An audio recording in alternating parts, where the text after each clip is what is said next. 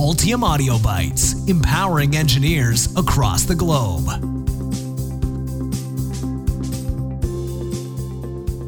Along with designing electrical hardware and running for stress management, I'm also an avid knitter. My grandmother taught me when I was in grade school, and I've taught a dozen or so people along the way. Before you can get to the fun part of actually knitting something, you have to select a yarn. Is it for a newborn? Then I want it to be soft, but also machine washable so the mom can actually use it without worrying about hand washing. Does it matter if it's itchy? What if someone's allergic to wool? Does it need to drape or hold its shape? I have to sort through a surprising number of parameters before I can start knitting, or I'll have to scrap everything and start fresh when it doesn't turn out well. The same is true when you select the materials for a PCB.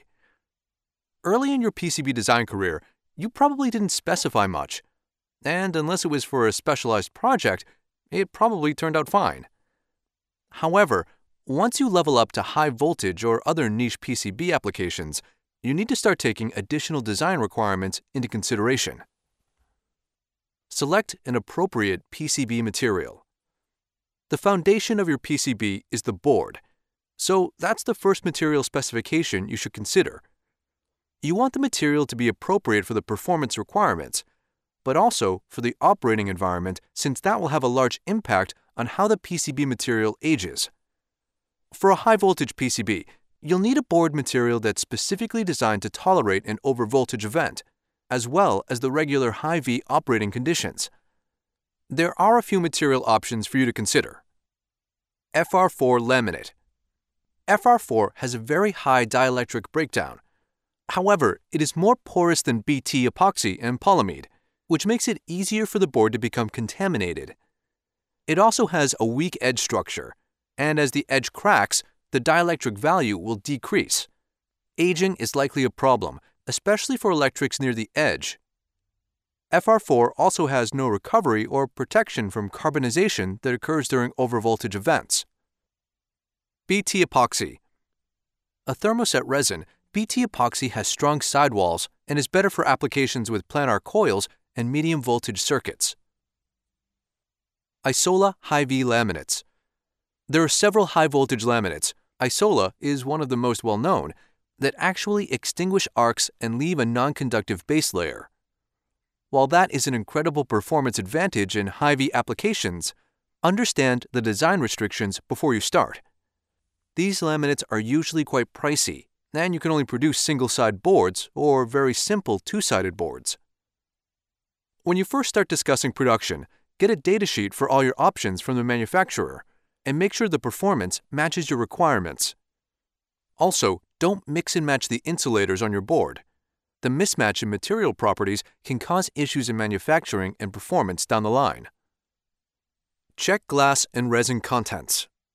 If the resin content and glass style used in the PCBs aren't in the datasheets or manufacturing guides you receive, ask for them specifically. In a high-voltage PCB, having a high resin content is important for minimizing voids between laminate layers and for changing the effective dielectric of your board.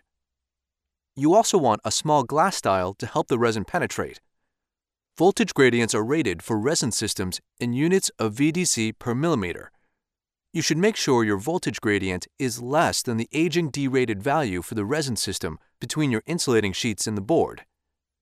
For an AC voltage gradient, use less than half of the DC gradient value. Choosing the right conductors. Once you have the laminate layers and resin in your PCB sorted out, you can move on to the conductors. The spacing between your traces and pads is dictated by safety and standards. For example, MIL STD 275 recommends spacing at 8 volts per millimeter. However, many of these standards are older and haven't been updated to account for new materials, like HVPF or Kapton, which can handle 1000 volts per millimeter. You will also want the quality of your copper to meet your requirements. Choose a copper weight for your vias that is adequate for both electrical and mechanical stresses. 1 to 3 ounce copper vias are prone to failure with any overcurrent, and 1 to 2 ounce vias are susceptible to mechanical stress. Even slight increases in the weight improve the survivability of your board. Ask about finished surfaces. Lastly, ask your manufacturer about the finish on your board. Poor surface conditions on the board, like bumps, particles, inconsistencies, or contamination, make arcing more likely and undo all the expensive material selection you've done. On the conductor, rough spots or scratches will create areas that concentrate the electric field strength, and you will have arcs at lower voltages. Make sure the handling of your boards throughout the production process protects them from any damage that could decrease their high-voltage performance.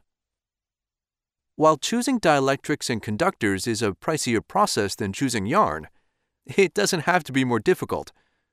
By using design tools that manage your performance requirements and tolerances in one place, it's easy to identify what you need and save money on what you don't.